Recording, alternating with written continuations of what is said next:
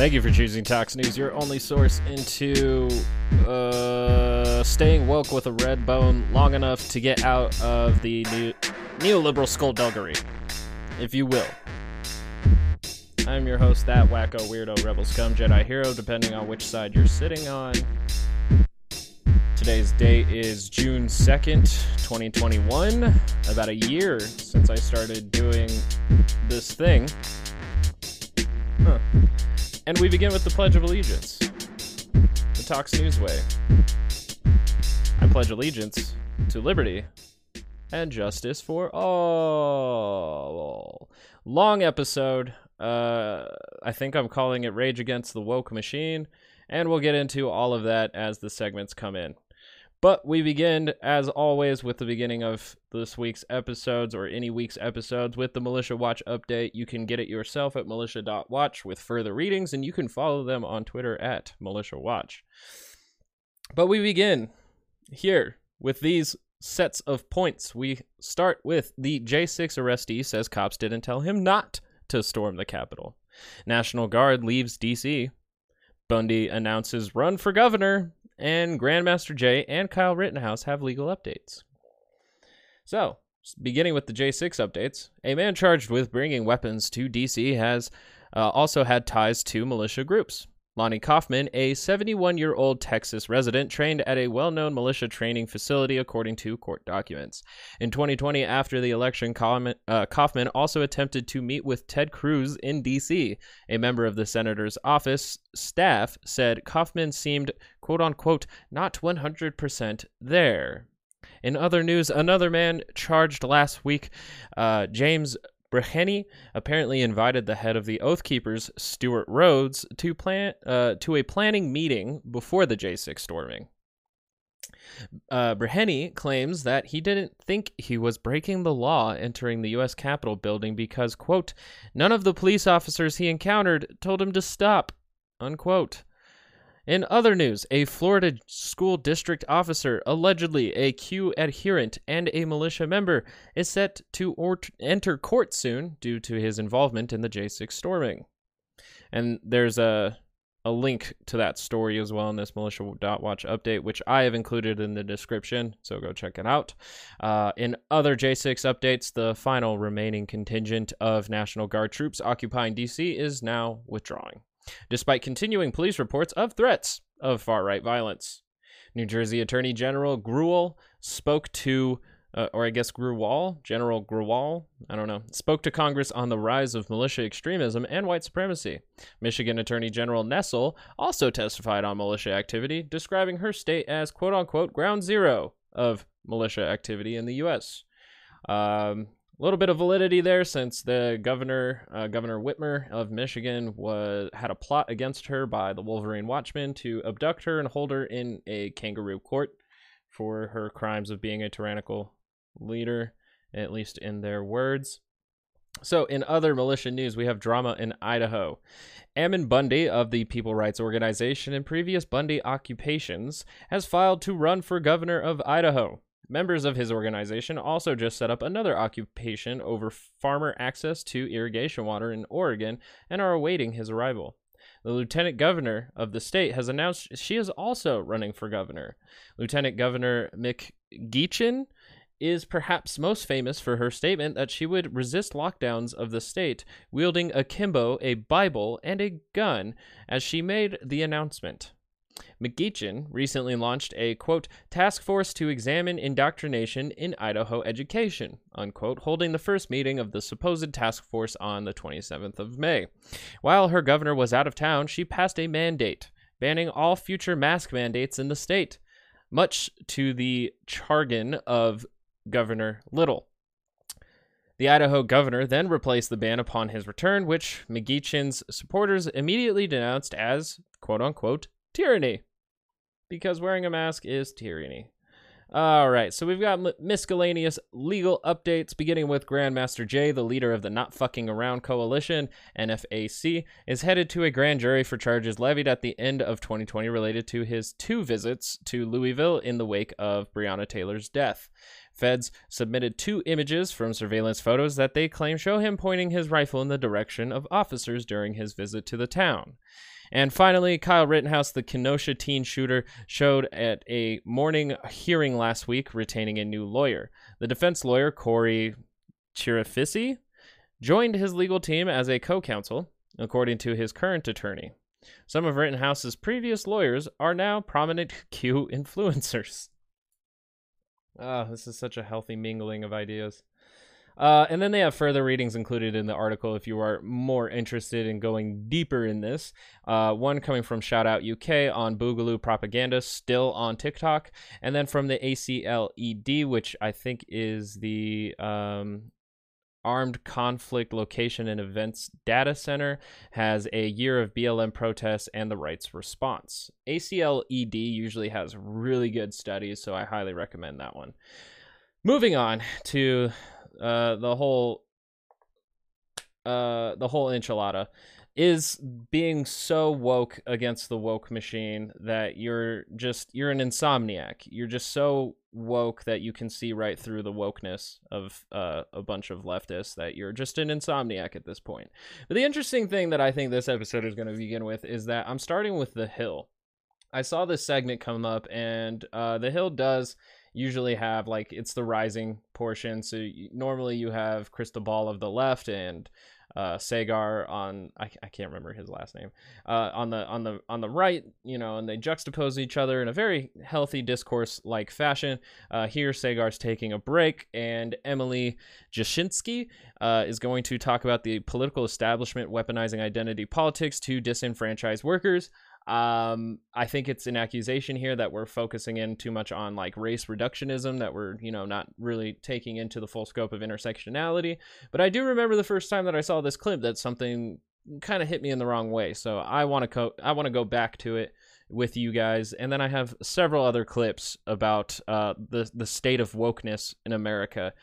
It's going to be a longer episode. So just a heads up, you may want to get a popcorn, you know, there's some bathroom breaks, do what you got to do, but this one's going to be a minute. So, or at least like 120 minutes. All right, so we'll begin now with The Hill, and then we shall work our way to the right from the left. Let's begin.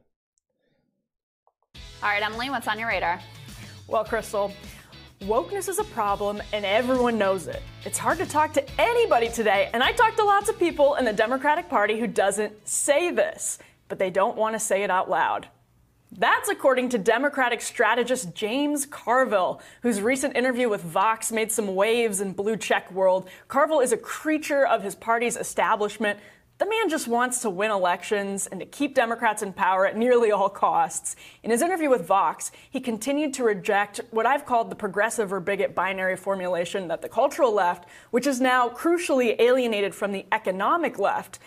I mean, what I find very interesting about this is that I feel like anybody practicing reductionism isn't really focusing on the full scope of oppression in this country.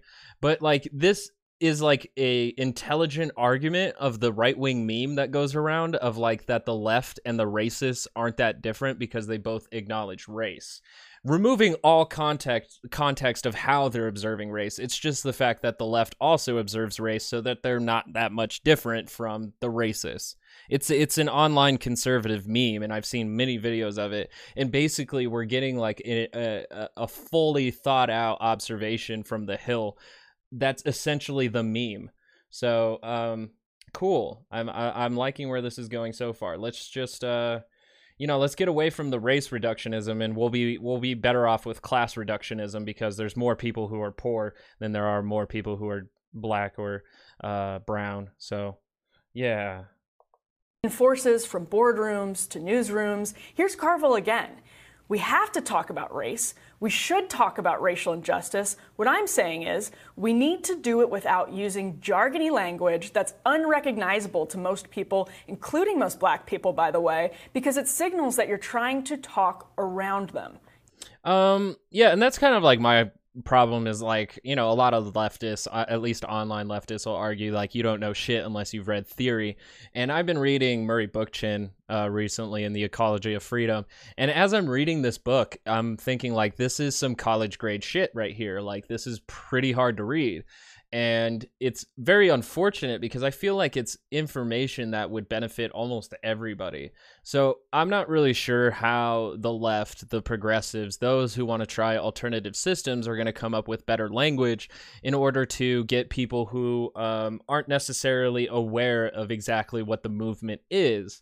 Unfortunately, here, what we're getting from, I don't remember his name, the strategist for the Democratic Party, what we're getting from him here is this like vague language of like, we shouldn't be using jargony language, as if like, you know, we use terms to point out systems of oppression, you know, whether it comes from critical race theory or just being, you know, a rational observer of the situation.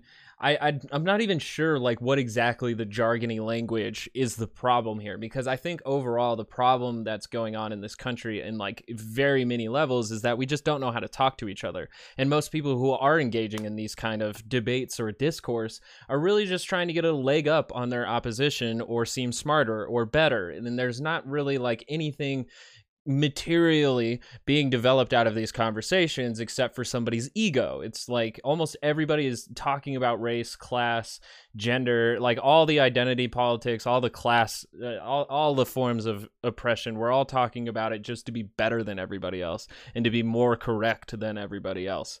I think that's more of a problem than the jargony language, because I don't know how that's really alienating the people who truly are more compassionate and would like to see a system, you know, be governed through compassion and less of a faux meritocracy that really just dictates where money goes based on where you live, what your skin color is, what your gender is, and, you know, the kind of business skills you can apply to the economic system.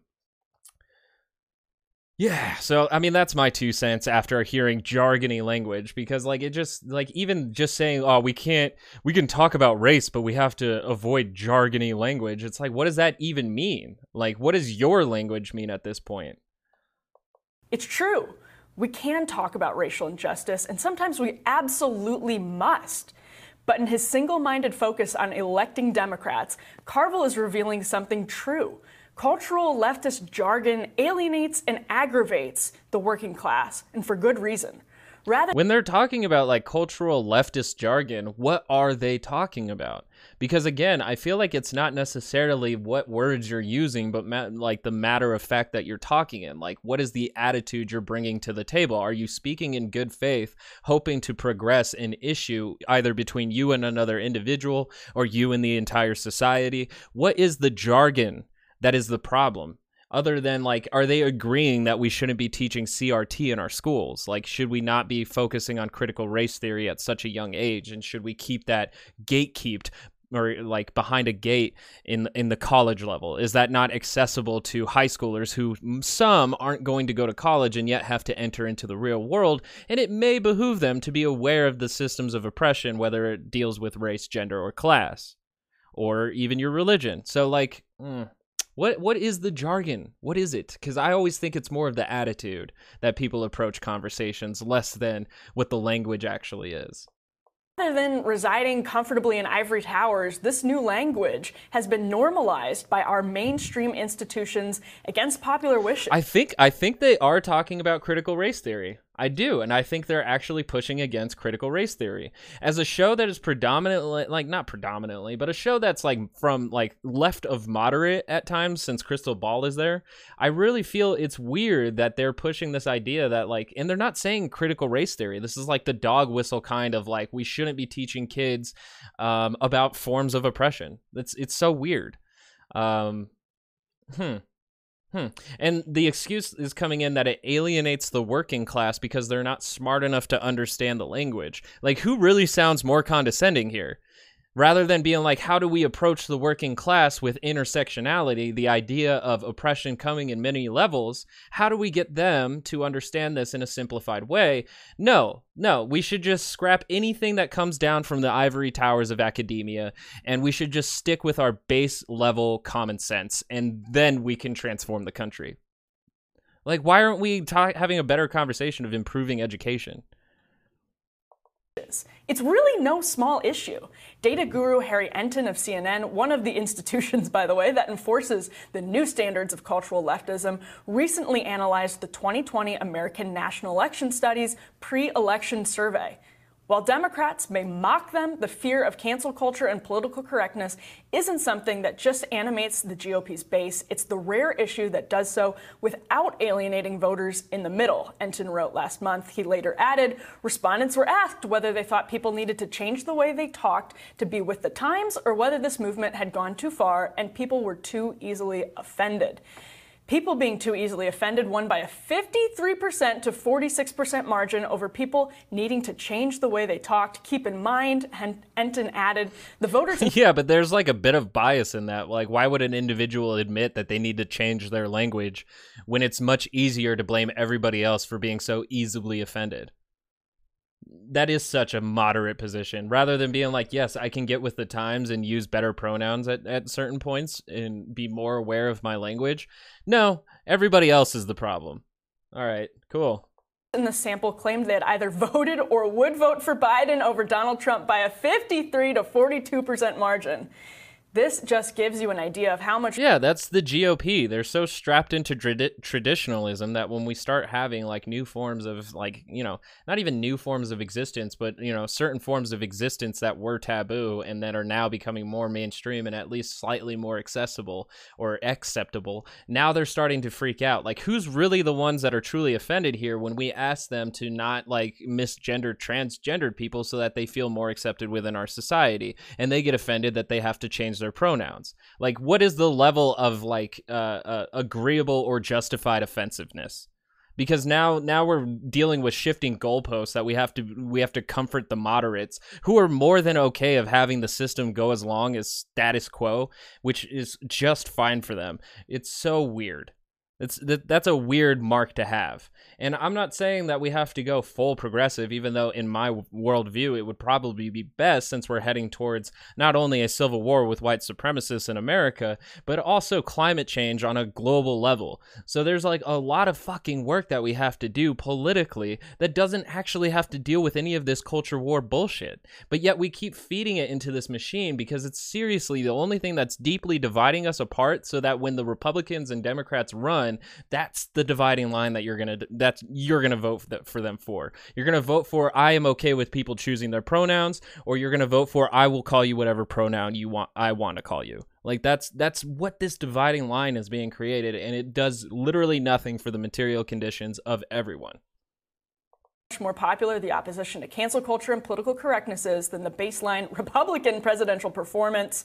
Now, political correctness, which Entin reasonably equates with cancel culture, is unpopular, and our elite class is dramatically out of touch, but it's much worse than Carville's concerns about elections. The cultural left has used identity politics to hijack working class issues and to disempower the working class while enhancing their own power. The bipartisan... All right, now I am really going to need some evidence to back up these claims. The fact that like they're blaming the new left or the Democrats of co-opting race issues to block out workers. Like, and the thing is I don't think the Democratic Party has really been very much pro-worker, at least since like FDR.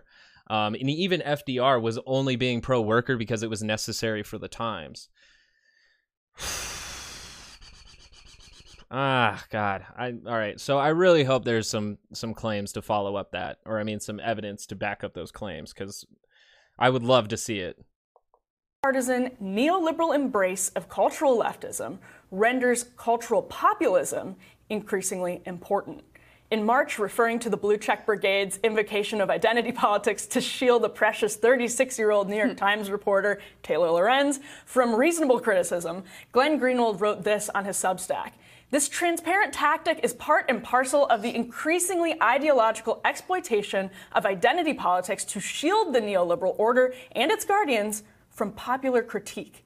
He's correct, and he's tapping into average Americans' contempt for identity politics. If you step out of line, even gently questioning something objectionable coming out of your HR department, or your child's school, or a friend's Facebook feed, your livelihood and your reputation are suddenly at risk. Yes, some Republicans exploit this as red meat, but that's actually not hyperbole. It's absolutely. Is this really like an example of like our culture gone awry? Or is this more of an example of now that everybody has the internet, we're more interly connected and we can like reach across the country and say that person probably shouldn't have that job?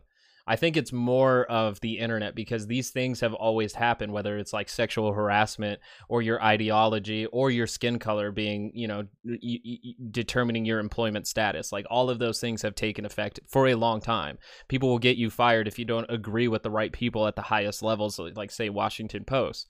So it's just, it's weird, because I don't think it's necessarily like, oh, we're going too far with you know, being PC or social justice warriors. I think it's just the internet. The internet has allowed us to have increased power as the little guy. And so for a lot of people too, they exploit the shit out of it, where they will use merely the internet as a channel of rage to it.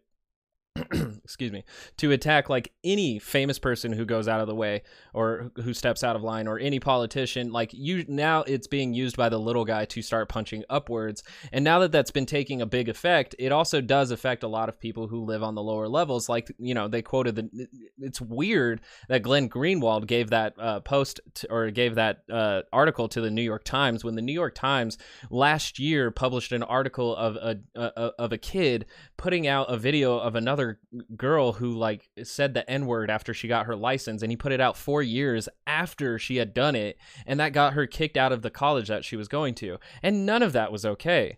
Absolutely none of it. Like, for one, we can talk about the N-word and when like there's a long debate to be had about that. Me and my roommate have it all the time.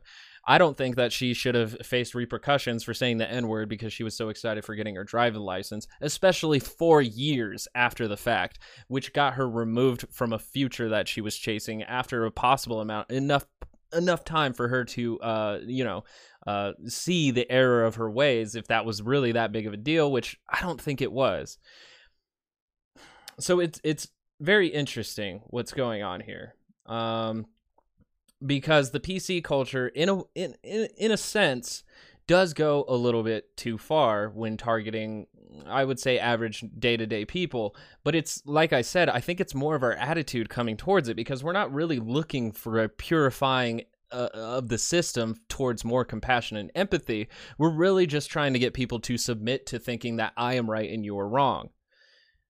Not a good course of action, but here with the Hill saying that it's the identity politics in itself that is more of the problem. We should talk about race, but it leads to issues, is what they're saying. I don't think this is the right angle either. Like, I don't know how we're actually going to really analyze and overthrow the systems of oppression that we have if we can't have the conversations whatsoever.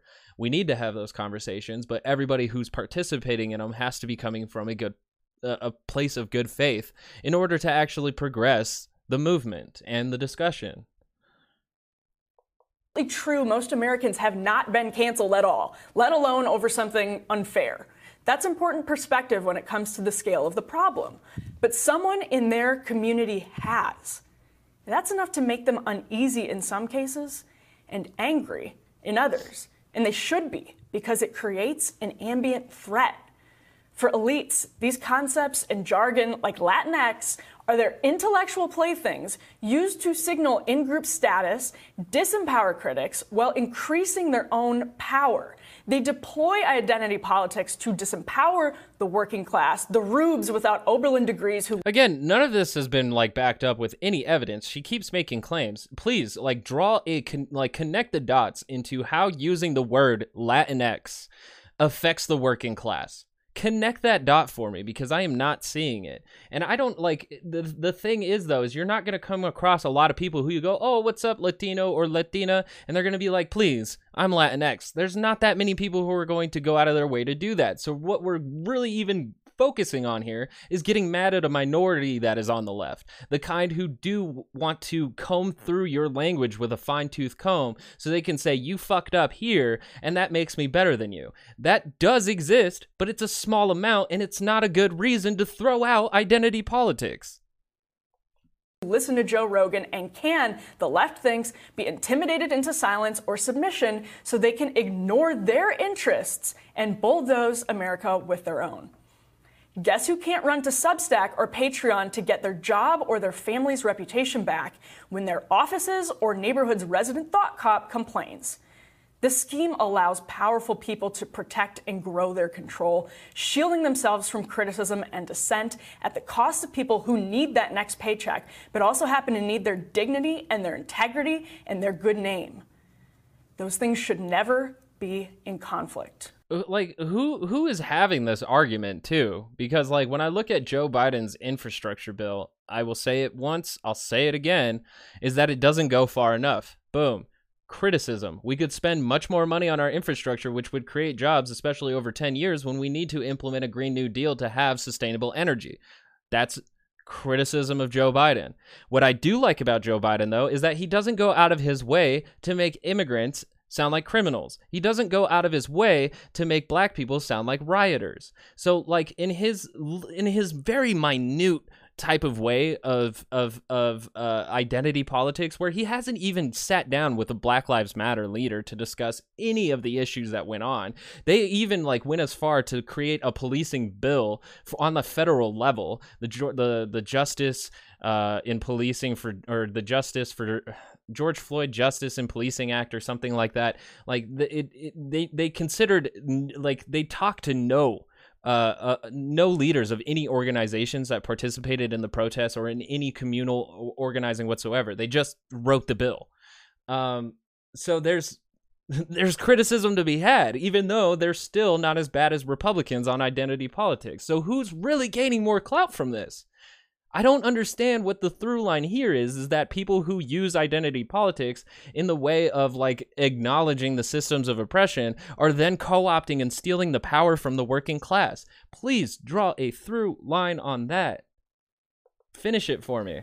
Crystal, this is probably where I differ most from you and Saagar. I think cultural populism is an interesting concept in the context of the economic left suddenly being very different from the cultural left, from the neoliberal co-optation of identity politics, which, by the way, I'll be the first to tell you, I think there actually are a lot of, there is merit to things like intersectionality. I think it gets completely... And like, on top of it too, like they're using vague language. Like they're getting mad at, leftists for using jargoning language, but at least the jargon is meant to give you a word with a definition that makes sense.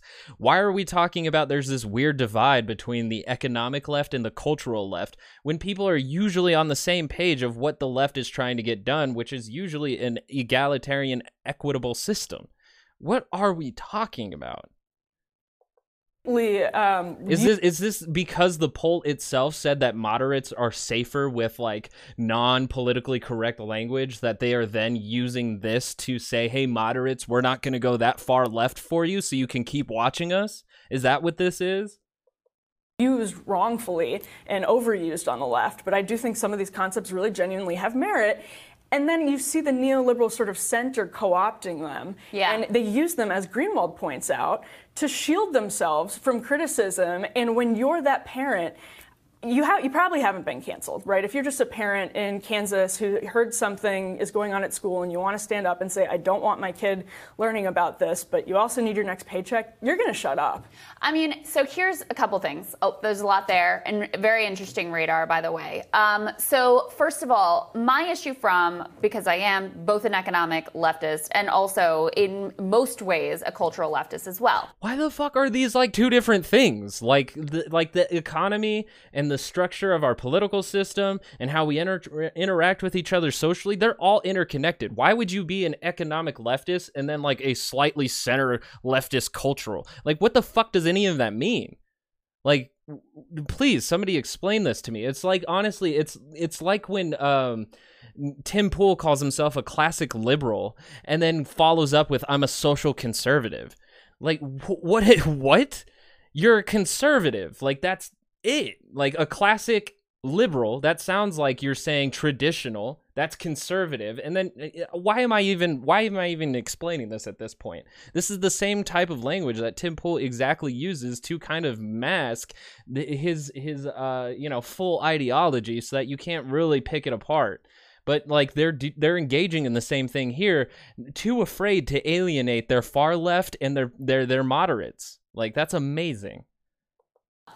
My issue with the way that this jargon is weaponized is, number one, oftentimes it's used by tremendously regressive institutions and individuals in order to sort of like Trojan horse in a really regressive agenda. And the perfect example, I mean, Jamie Dimon kneeling in front of a bank vault to signal his support for Black Lives Matter is the perfect example of that. Amazon. Yeah, when the Democrats like all put on those like African like scarves, I don't remember what they're called, and then they all knelt for like 9 minutes.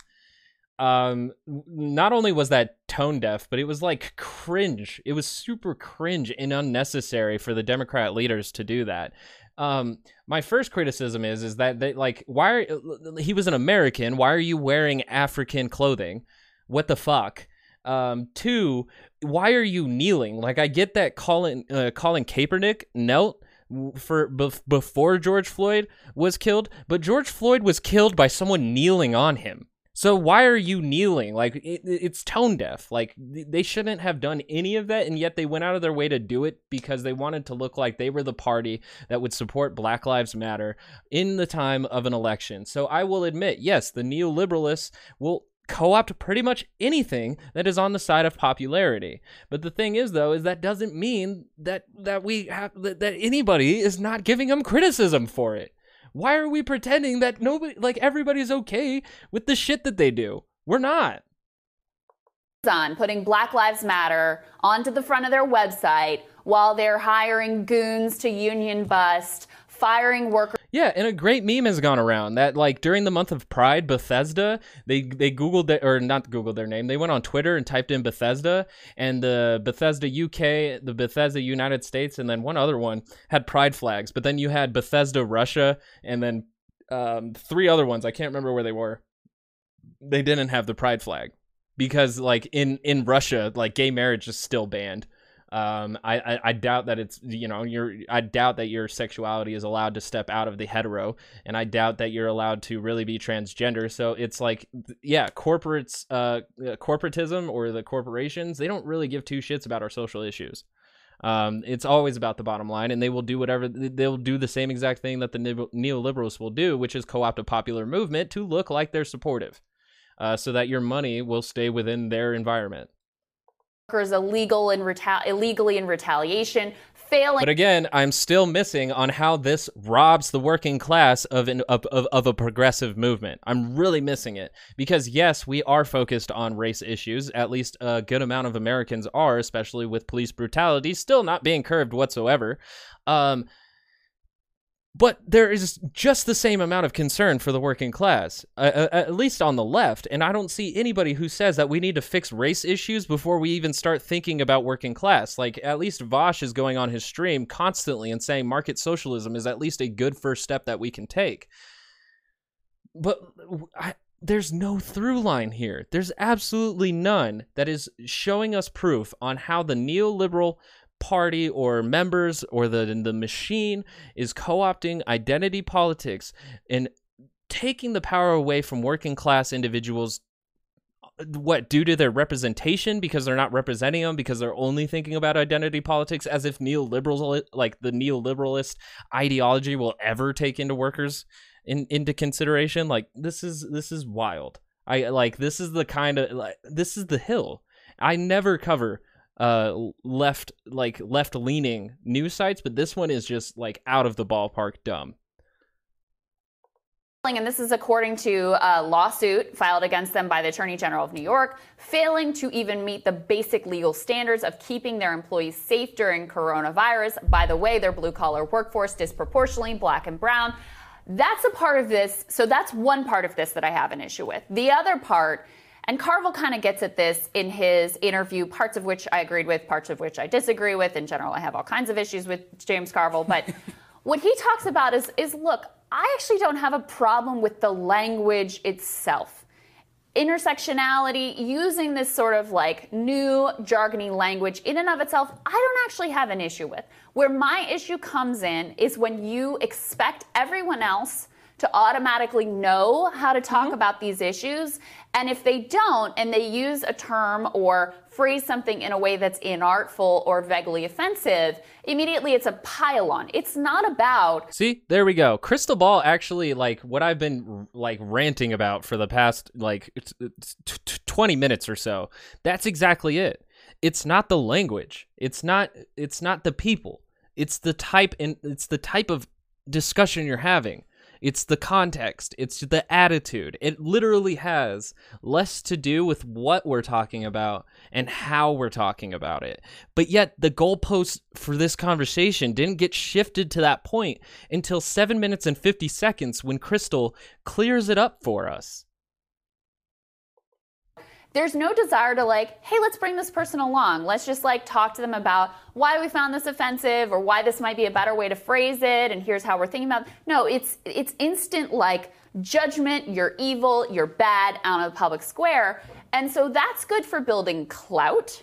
That's good for signaling your own precious virtue. Mm-hmm. But in terms of actually building a movement to do anything, it's a disaster because all your... See, and here's the thing is that, like, everything Crystal just said, I completely agree with. But that was not part of the discussion a minute and 19 seconds ago. Like, none of that. It was the problem that we were having the discussion at all. It was the jargony language. It was the things that were coming out of academia and joining the mainstream. It was the type of language and not how it was. But then now Crystal Ball shifts the goalposts right to where I think the conversation should be, but that's not what it was. And so now we're pretending that's what it was. And yet again, I'm feeling like this is to make a safe space for moderates, because if they're comfortable, then it's the system's fine. You're constantly doing, and again, this is part of what Carville got to, all you're constantly doing is telling people that you have contempt for them. Telling them that you're not a part of this movement. You don't belong in this movement. I think that's tremendously destructive, and I think it goes wildly against a classic left-wing essential principle of solidarity. Like, now to be a good leftist, you're supposed to be sicking like a corporate HR department on some lowly employee who said the wrong thing. Get out of here. That's ridiculous. Or celebrating Raytheon, by the way. Right. Yeah, no, I mean, I think there's something really important that you just mentioned. Wait, who on the left is celebrating Raytheon? What was that? Like, this is, like, they're dipping their toes here into, like, anti-leftism a little bit. Like, Tucker Carlson would be proud. Which is that the big problem here is that there's this binary, right? That if you step out of line gently, or if you have one heterodox opinion, or if you do something that is slightly against the dogma. This isn't, yeah, exactly. It's not just that we can have this conversation and like, listen, you know, that's sort See, and now she's co-opting the what Crystal Ball just said, because the type of discussion they're having, it sounds more like the right-wing meme of the leftists sound like the racists. But, like, that is the problem. It's not a left or a right problem. It's a dogma problem. It's an absolutist problem. It's a problem of you having to be absolutely right, and that your side also have to be the most moral, the most justified. And I do think that on my side, that with the ideology and philosophy that I pursue, I think those are the most justified. But usually when I'm talking to somebody else, I have to prove it.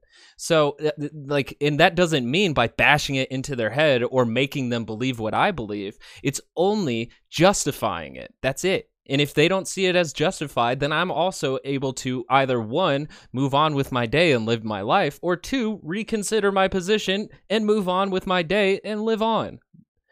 This by the hill here, honestly, is not doing anything, like, healthy for the discourse. I think the last minute has been so far, but for the most part, it is very demonizing of far left, a minority in the far left part of the spectrum. So it's weird. This is so weird. Outdated. It's bad for a lot of people, and it's a binary. You are either fully a progressive or you're bigoted. I think Ibram X. Kendi is someone who, by the way, CBS, which is owned by Viacom, CBS Viacom, and says that necessarily to be anti-racist, you need to be anti-capitalist. He went on CBS. So,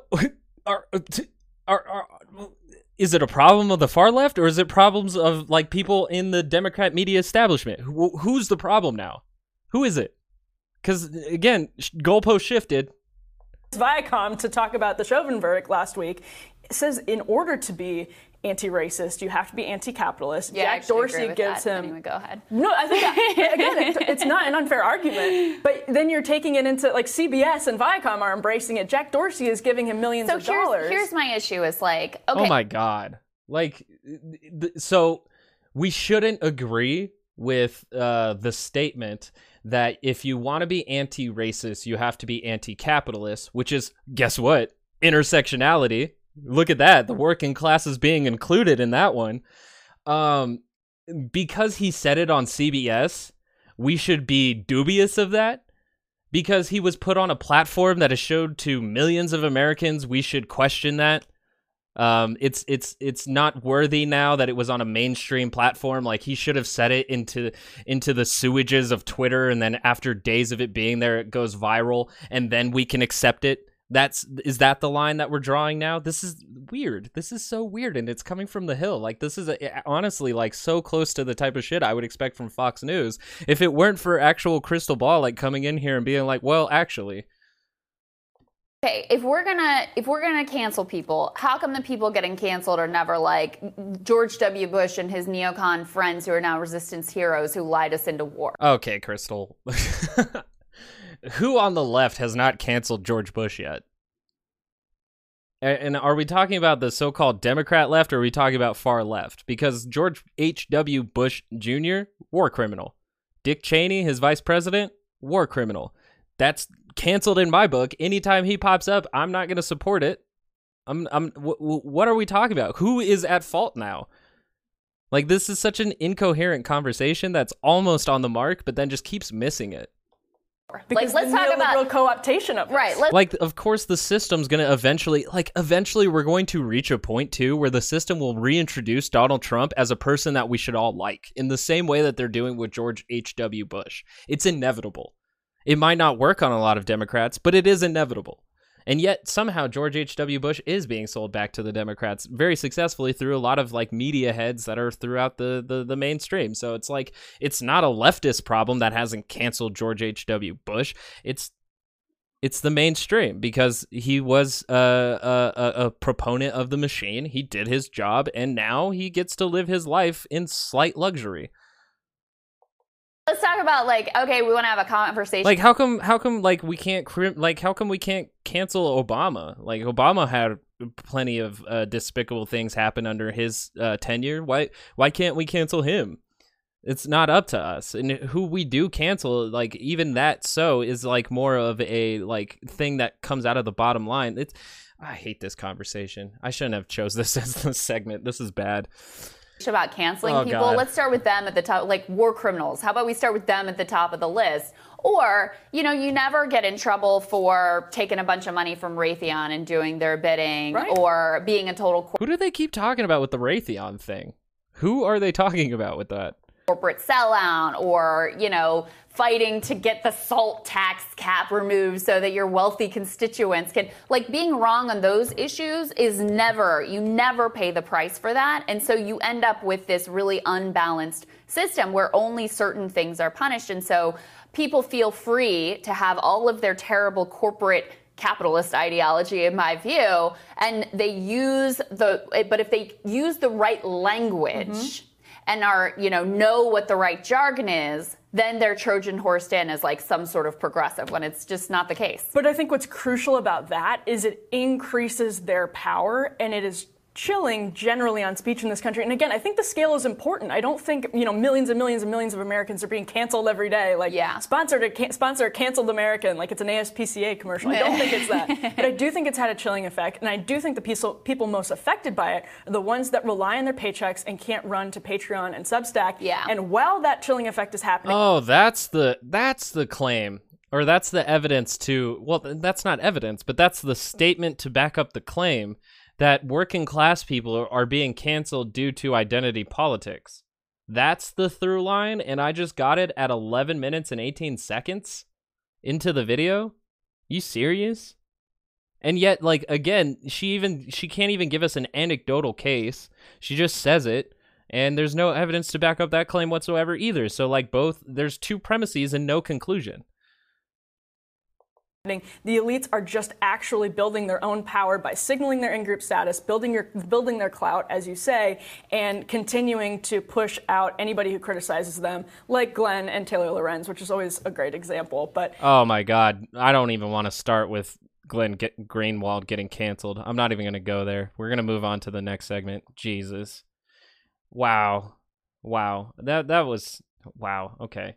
That was like somewhere in between demonizing far leftists and neoliberal corporate CEOs, which last time I remember they were juxtaposed to each other. So that's, God damn it.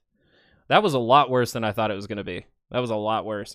But now we start to move our way to the right. Let's see. We're gonna begin with Ben Shapiro's video here. And this one's called Ben Shapiro Destroys Seth Rogen's Cancel Culture Comments. So, one of the great cowards in American public life is Seth Rogen. So, Seth Rogen, of course, is the director of a wide variety of, I would say, mediocre to somewhat good films. He's done a couple of things that are kind of interesting. He's also a wildly overrated actor.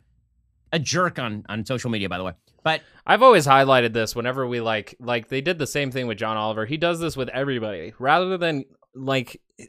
Whenever a conservative pundit reacts or comments on somebody else's comments, they attack that person's character before getting to the argument. Because it's more important that you hate that person before you hear their argument, so that it's much easier to pick apart their argument without actually having to pick apart the argument. Where he's really a jerk is when it comes to his friends. So James Franco was a longtime friend of Seth Rogen, and Rogen defended him over and over. He made jokes, open jokes about Seth Rogen, about James Franco's proclivity for 17-year-old girls. And, that he did, yeah. And recently he came out and said, I'm not going to make any movies with James anymore. Just not going to do it anymore. Oh, yes, I'm sure it came as a great shock to you to learn that James Franco was actually James Franco. So Seth Rogen, because he's a coward, he threw James Franco directly under the bus. Now he's saying, you know what? I love cancel culture. Cancel culture is just the best. And comedians who worry about cancel culture, comedians who get upset that they're getting canceled over old jokes, they should just shut up because times change, man. And we just have to...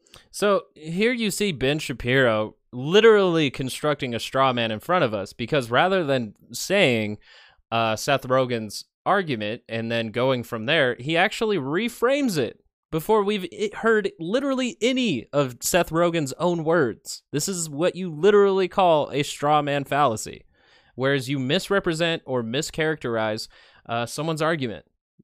We haven't even heard Seth Rogen's yet. To recognize that some of our old jokes were bad. Seth Rogen has realized that the gold in Hollywood is if you lead the mob, then the mob won't eat you. So if they ever criticize you about an old joke, you go, you know what, you're right. I was homophobic. That was a truly homophobic joke. He's been doing this for years, by the way. All the way back in 2016, he started ripping on his own movie, Superbad. He said that some of the riffs in the movie, quote, border on blatantly homophobic. He said, it's funny looking at some movies we've made in the last 10 years under the lenses of new eras, new social consciousness. There's for sure some stuff in our earlier movies, and even in our most recent movie. Yeah, I mean, if you go back through like 90s, like early to late 90s, and then the early 2000s movies, like fag is used a lot. Like the F-bomb is dropped in those movies a lot. Are we going to consider those aging well in the same way that we did with, like, say, the racist cartoons of Walt Disney and Looney Tunes before they, kind of caught up with the times, or, they're products of their time. So we can acknowledge the bigotry going on there, especially since that movie came out before gay marriage was legalized. So that word was used specifically as a discriminatory slur at the time. So, I love Superbad. I think it's a funny movie, but that doesn't mean that I can't cringe whenever they use the F word. What I find funny too is that I was listening to a Chance the Rapper song recently, and I've heard this song so many times, and I like the song. It's a fun little poppy rap song. It's called Favorite Song, and in the first 30 seconds of that song, Chance says, slap happy faggot slapper, or something like that. And like, I sat there and I was like, why? Like, why, Chance? Like, you, like, I honestly just think it was really lazy of a line, because it even sounds like he's going out of his way to smack a gay person. But at the same time, too, it is used generally as a slur in just general of calling anybody that. So, I don't know. Like, I gave him like a slight pass back in the day because I wasn't thinking about it. And then when I did think about it, I was like, man, he actually probably could have been a better rapper and just gone with one different bar. But I don't know. I don't really know. I'm not going to cancel Chance over like a line in one song. But I am going to acknowledge that at least intellectually that was lazy. Just like when Eminem called Tyler the Creator a faggot. Like, he was mad. Tyler the Creator did come out of the closet recently, and Tyler uses the word a lot. But at the same time, too, like, did you need to? Did you really need to? And do you think that's like what feeds hip hop beef anymore? So again, I just think like when you take that route, it might be just more intellectually lazy than it is of anything that serves the purpose of the art form. So I like that Seth Rogen can look back and be like, well, that's tasteless language. That's all he's doing. It's like, well, that's tasteless. Or even a year later, you're like, maybe that wasn't the greatest idea. Well, now he's carrying that forward on Good Morning Britain. He says, I don't even know why people are against cancel culture. I don't even understand why cancellation's bad, because after all, times change. Saying terrible things is bad. So if you said something terrible, then that's something you should confront in some way, shape, or form. I don't think that's cancel culture. That's you saying something terrible if that's what you've done. Now, here's the beauty of being Seth Rogen. You get to say what is the terrible thing. Right? That's the beauty of it. If somebody says you said something terrible, you go, yeah, sure, I did say something terrible. But here's the thing. I know that I said something terrible. Everybody else out there, they're the ones who are really saying terrible things. Those are the ones who are really saying terrible things. Now, Seth... That's not what he said at all. That's not what he said. He did acknowledge that it's up to you to acknowledge that you said something terrible, because honestly, that's the first step in making a true and honest apology if you do feel sorry for it. But he didn't then blame everybody for being so offensive all the time. Again, like mischaracterization, straw man. Seth Rogen thinks this is going to protect him. It is not going to protect him. There will come a point at which you finally stumble on a core value that Seth Rogen holds. See, to believe in the constantly shifting line here, you have to have no core values. You have to essentially be an ideological nihilist. You have to think that the values of society, constantly moving, ever shifting, there's no core to it. They are. Like, if you literally look at history, the values of a society change. What do you mean, Ben? It's an idea. It's a game that we all play. What do you mean? Yes, culture changes over time. You traditional little man. Do it. So if you said something that apparently everything in the past is up for debate, everything he has ever said, he can just disown as indefensible a year later. He'll just move right along, which means that he's a coward and gutless. Because if you have any core principles at all, at a certain point you say, you know what? Yeah, it was a funny joke. And if you find it offensive right now, gotta say, tough. So anyone with but that's just inconsiderate and selfish. I don't find that brave. Taking other people's feelings into consideration, that's not cowardly. And then, trying a little bit harder to make people laugh without having to punch downwards, that's not cowardly either. That's a weird position to take. An iota of actual credibility would say. But when you just skate along on the surface of life, disowning all of your prior statements as statements of the moment, without demonstrating why exactly you think they were bad, or what has changed in your mind about it, this makes you just a tool of people who are seeking to destroy other people's careers. So if you're friends with Seth Rogen, don't look for that guy to stand in front of a train for you. He ain't going to do it. If you're anybody in the comedic community... Why would he need to stand in front of a train for James Franco as more information keeps coming out of his poor behavior, of his sexual harassment and sexual assault? Why does he need to stand in front of the train for James Franco? Why would he need to do that? Is it because you stood in front of the train for Brett Kavanaugh and we're all so proud of you for it, Ben? Who's friends with Seth Rogen? Just understand that when they come for you, Seth Rogen is going to immediately turn around and engage in some friendly fire. Because that's his top priority. His top priority is moving along with the crowd. And so the one thing is that, like, when Seth Rogen made that joke about James Franco being into 17-year-olds at James Franco's roast on Comedy Central, it had already broke into the news, and James Franco was dealing with that at the time.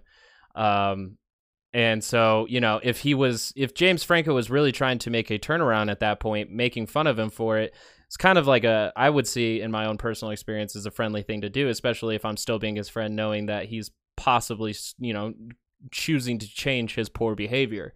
But one thing that I got in an argument with my roommate about is like whether or not of how much Seth Rogen really knew about James Franco's behavior. And now maybe a lot of people would argue it's not fair for me to give Rogen the benefit of the doubt.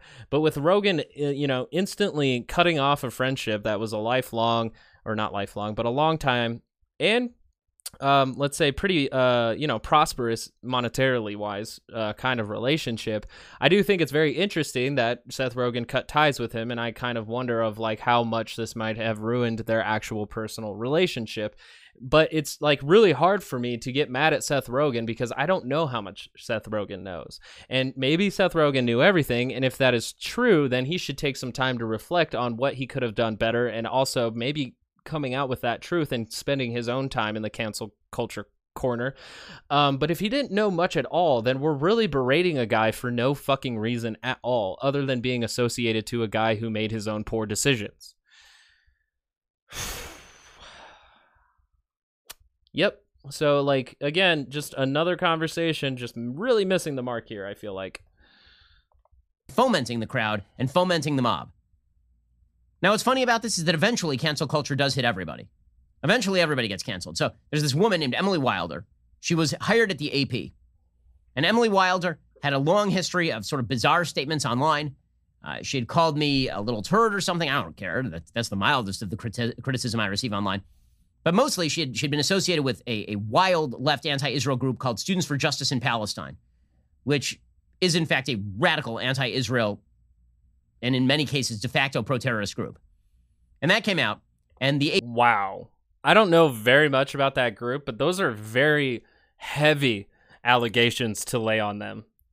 Radical is a word that like conservatives throw around all the time. Like Democrats are considered radical, so that's not the word that I'm saying here. But an organization being marked as like a proto-terrorist group, or just like guilty by association, that's some heavy language there. And wow, Ben, wow, it's because they called you a turd, isn't it? AP decided that they didn't want to hire her anymore. And I said on this show just a few days ago, I didn't think that they should not hire her. I think that's what the AP is, and they should own it. She came out with a video immediately saying, well, it's because of people like Ben Shapiro that this happened. Well, no, it really wasn't. I just pointed out that Emily Wilder has also spoken openly about how when people on the right get canceled, that's not cancel culture, that's accountability culture. But when she gets canceled, that's not accountability, that's cancel culture. But here's the thing. When the cancel culture comes for Seth Rogen, then is he going to call it accountability culture? I really doubt it. The way this works is that folks who are on the hardcore cancel culture left, they're not interested in the Overton window being open. They're interested in it being closed, so long as they get to control the Overton window. The ironic part of this is that eventually it comes for everybody. Eventually the alligator eats you, because the mob always needs fresh bodies. The mob always needs people that it can bury. And you can try to appease them. You can try to run away from them. Or at some point, you might have to have some core values. So I wonder how long it'll be before they reach a core value of Seth Rogen's, in which he tries to defend himself and he's finished too. And when that happens, guess what? Ain't going to have a lot of defenders out here. Because if you are the person swinging the frying pan at all of your heretofore friends, and then it comes back and hits you in the face, we just call that poetic justice.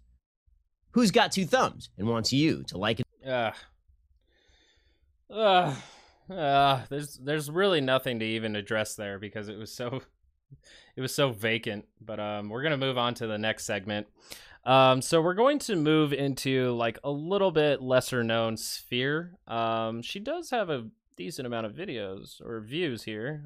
Ben Shapiro's last video right here, 836,000, not bad. But we have 146,000 on these views, and it's coming from someone named Kimi Kaiti. I'm not sure. I'm sorry if I mispronounced your name or her name. I don't think they're listening to this, but yep. Anyways, we're going to move into like the lesser known of, the, discourse. This channel is not as known as, say, Ben Shapiro. And I think this is like kind of what Reagan would call trickle down ideas, trickle down ideology. And so like someone who doesn't have the budget but still close to the same ideology as Ben Shapiro, I'm very interested in seeing what's going to come out of this video segment. And it's called "This Is How I Escaped the Cult of Wokeness." And then we will close out with Steven Crowder at the end to kind of wrap it up. But we'll begin now with Kimi's video. All right, welcome back to my channel. If you haven't done so already, please subscribe. But let's get right into it. This is actually how I escaped wokeness. I became a woke zombie for a while, and it was very much so due to college, just like every other story you hear. I'm very grateful to be out of that cult. And this is kind of my journey into how I got into that and how I kind of got out, and how you can also test to see if you're in the cult of wokeness. Because the reason I say cult is to denote that it is bad for you. Like, it is bad for your health, your relationships, for your future, your country, for your neighborhood, for your cat, your dog, the spider in the corner, for everyone. I don't know how to say this, so I want to describe what it feels like. If someone doesn't really understand it, I know there are people who, they've just been like anti-woke from the beginning. I don't know how someone can actually be anti-woke from like the beginning, because that's kind of, I hate to use the word, that's kind of problematic. Like, you were not woke at any point in time. So hopefully everyone watching this at a point kind of had a drip of like wokeness, because I think people go into it with good intentions. And that's the whole trick about it, is the well-meaning folks who get sucked into this thing that has so much attached to it in a very Trojan horse-like fashion. So I hope that there are some people who were like, I mean well, I do want to end racism, or I didn't like what I saw with the George Floyd thing, so I do want to do a little bit of work to make sure that I'm fighting against any systemic oppression that exists and that sort of thing. This video and these videos aren't to appease those types of people. Like, I don't think that's good. With that said, there's a different thing going on right now. Our current mode of like social justice, there's something amiss about it. And I'm here to say, like, I fell for that wave for a little bit, but it doesn't yield the sort of liberation that you would think it would yield. Now, a little bit of background about myself. I spent my high school years in South Africa, and during the time in South Africa, I learned a lot about Nelson Mandela. I was in school in South Africa through the late 2000s, and it was still healing. So there was a lot of discussion about race. They had a Truth and Reconciliation Commission, but not only that, they just adopted a framework that aids forgiveness. And people think I make this stuff up. Literally, Desmond Tutu has written 2 books, as far as I know, 2 books on forgiveness. Desmond Tutu was out there protesting, like getting arrested, getting tear gassed. His daughter and his wife were strip searched in a very disrespectful manner by the apartheid police force. Archbishop Desmond Tutu wasn't allowed to vote, even though he was a notable, respected archbishop. Just the fact that he experienced the worst form of racism and fought against it, and his ultimate thesis coming out of that was, we need to forgive, and that actually kept the nation from becoming a terror war zone bloodbath dystopia, is something to take note of. And that's what we learned a lot about during high school. So that was embedded in me from the beginning. Like, from the time I kind of started learning about Nelson Mandela to the time that I was in college, I began to, things were fine. BLM really wasn't a thing at the time. Life was good. To me, America was one of the friendliest countries I've ever been to. But then college was like, it taught critical theory. It taught critical race theory. When it came to like sociology and stuff like that, it was It was dark. The trouble is when you learn from that lens. And that's really kind of what some classes took. It wasn't like, oh, this is a theory, or this is a school of thought. It was, this is how you have to look at life. Like, these are the tools, and that's it. Like, this is actually what reality is. I had that framework kind of. So here's where I actually start to have my contention. I'm not really sure what you mean by tools, and then this is the way you have to, because tools are used in any manner of way that you use a tool. It doesn't really have a set through line all the way to like what it's supposed to be used for. So I like, now we're starting to dip our toes into the ideas of dogmas. Like I said, that is an issue on any side of the spectrum. But what I'm finding interesting here is just discussing that, I was given this tool, but I was being told that this is how you're supposed to look at the world. And I just find it interesting because I haven't taken critical race theory courses at all.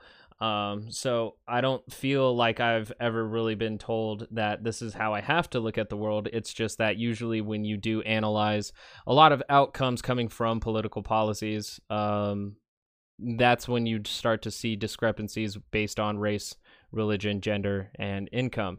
So there's several tools to analyze those things and then kind of come to the conclusion of whether or not that policy is justified or should be dismantled and replaced.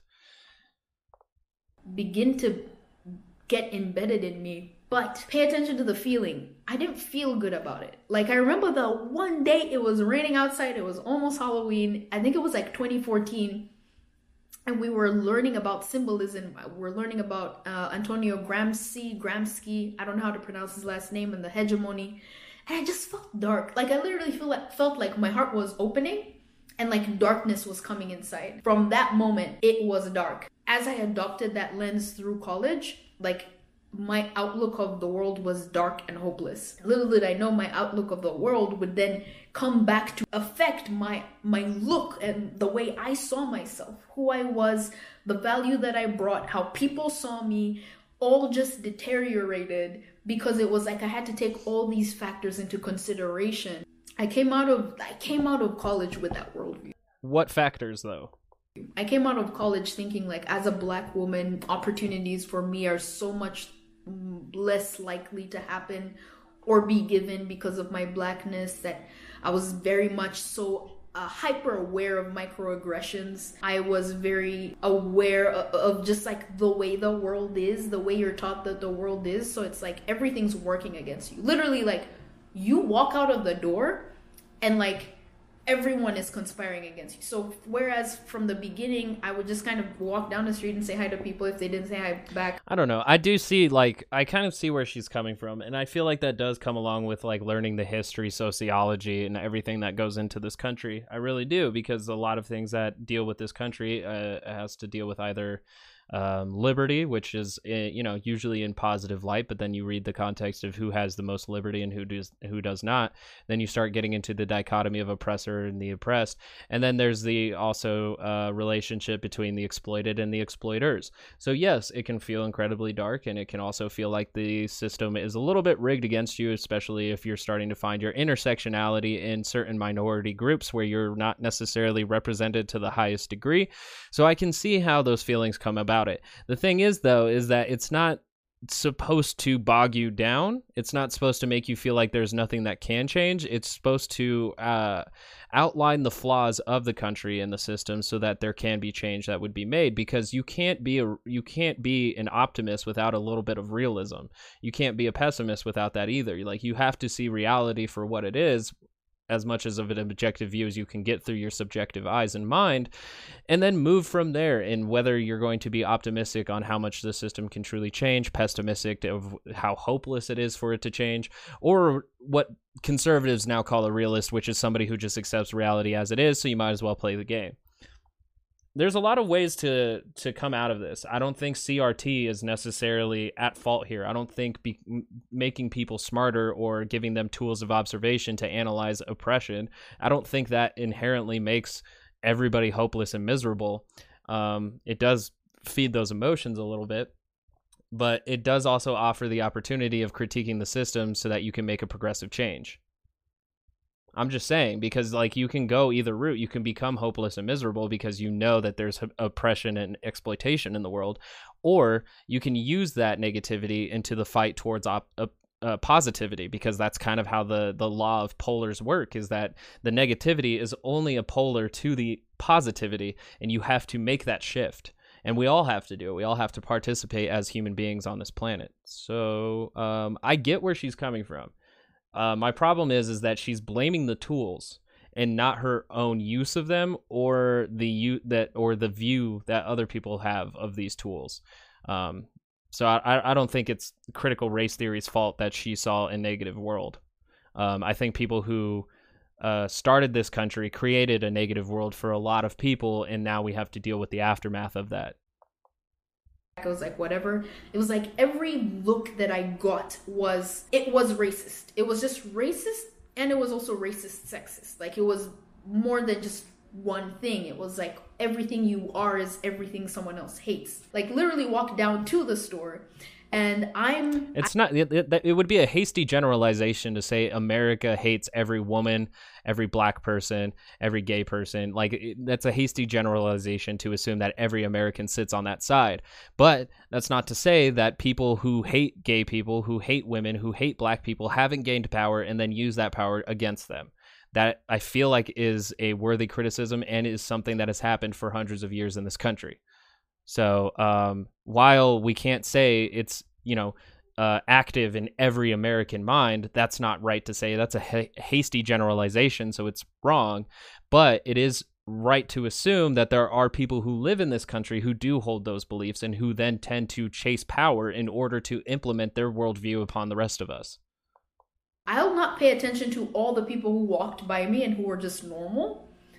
I would walk by like say 10 people, and if one person like gave me a bad look or they didn't move out of the way, like they're walking and then like it's like, oh, what do you do, and they just keep going, I interpreted that as like it's a microaggression, like that is an act of racism. So I think like with critical race theory, you will learn kind of the difference between explicit and implicit bias. But for her to say that it is critical race theory's fault for her assuming that other people are racist for their actions, that's not critical race theory's fault. She got taught how to observe tools of oppression, but then started to apply it to micro social interactions, which isn't necessarily what CRT is meant for. Like you can see racism in your day-to-day actions and not have to use critical race theory in order to do it, because critical race theory is usually the analyzation of laws, regulations, and policies to see if they have racial tendencies. So that's what's very strange to me here, is that she's blaming CRT and she's blaming wokeness and not necessarily taking the individual responsibility of how she used those things in her own world. So yeah. So regardless of all the other interactions, I was fine. That one thing would ruin my day. Like I remember I felt like I would have a dagger in my heart, but it wasn't just that. See, that's just going to the store.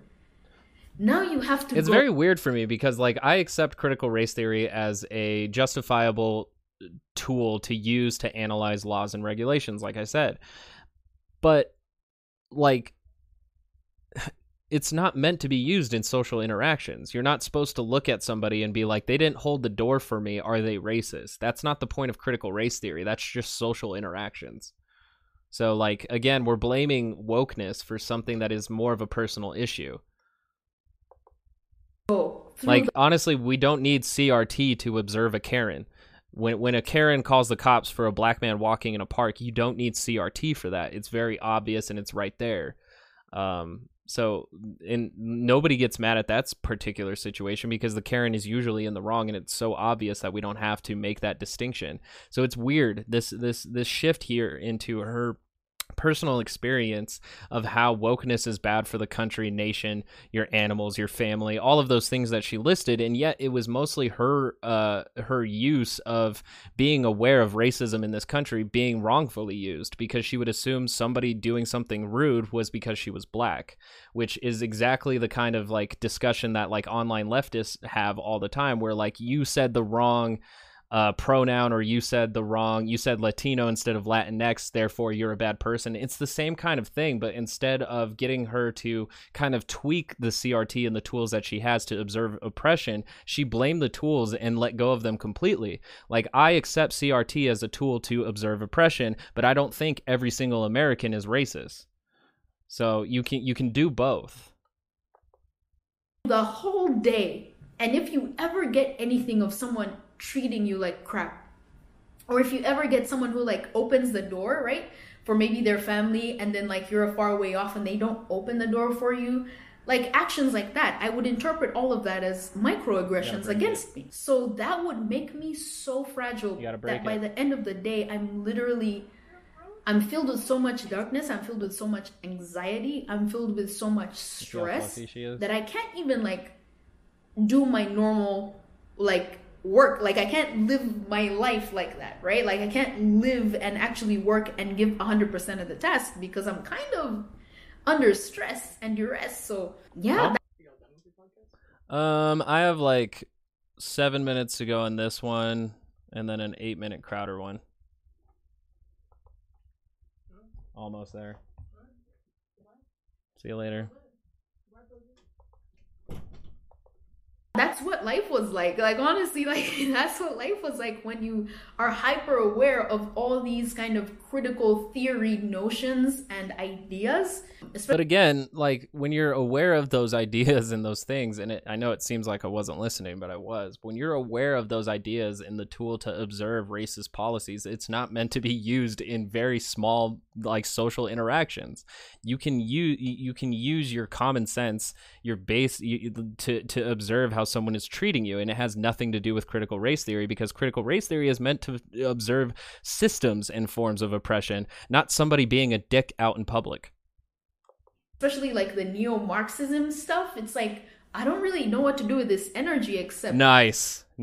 We're getting real. And so after feeling like she was living in a negative place due to critical race theory, she has now moved fully into the conservative rhetoric by saying neo-Marxist. Like, all we need now is neo-Marxist postmodern multiculturalism. Like, we just need the whole phrase, and then we'll be complete. Neo-Marxism, like, what are you even talking about? Honestly, if you can give me the definition of who taught you that and what it is, I would love to hear it. Protest. I remember I was super like bothered about like no justice, no peace in LA. Like, I wanted to do whatever I could to help. 2016, y'all, like 2016, I was out. Like, I was out. When I heard like Trump was running and like, you know, CNN was saying everything that was wrong with Trump, I literally couldn't function. I couldn't pay attention in school. And when Trump got elected, like, I literally couldn't hand in assignments that quarter. Like, I had to ask for extensions for my time limit because I literally couldn't focus. I was like sick. I was literally sick. I was depressed. I was stressed. I remember I'd cry. I would spend my entire night, almost like throughout the night, trying to block Ben Shapiro's account, like trying to get it reported. I would like report it to Twitter, like, can you please suspend Ben Shapiro? Why is he still on here? I remember that so vividly. And this lady called Ann Coulter, I think. I don't remember. I don't even know who she is. I don't know what she does, but I was like, Ann has to be removed. She's killing me. And that was my life. Like, literally, that was my existence every day. It wasn't until it got... But again, what does that have to do with like learning the tools of analyzing the systems of oppression? Like, these are personal choices. I don't see how CRT is to be blamed here because you are aware of racism in America. Just because you decided to use it to block Ben Shapiro and yell at Ann Coulter. Like, that isn't race theory's fault.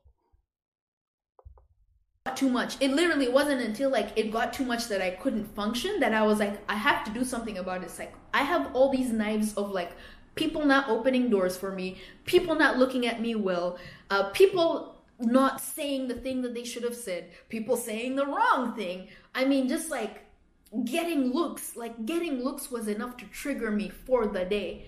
And I was at a point where I was literally like, I'm a Christian, and I just had to be like, Lord, what do I do with this? Like, I feel horrible.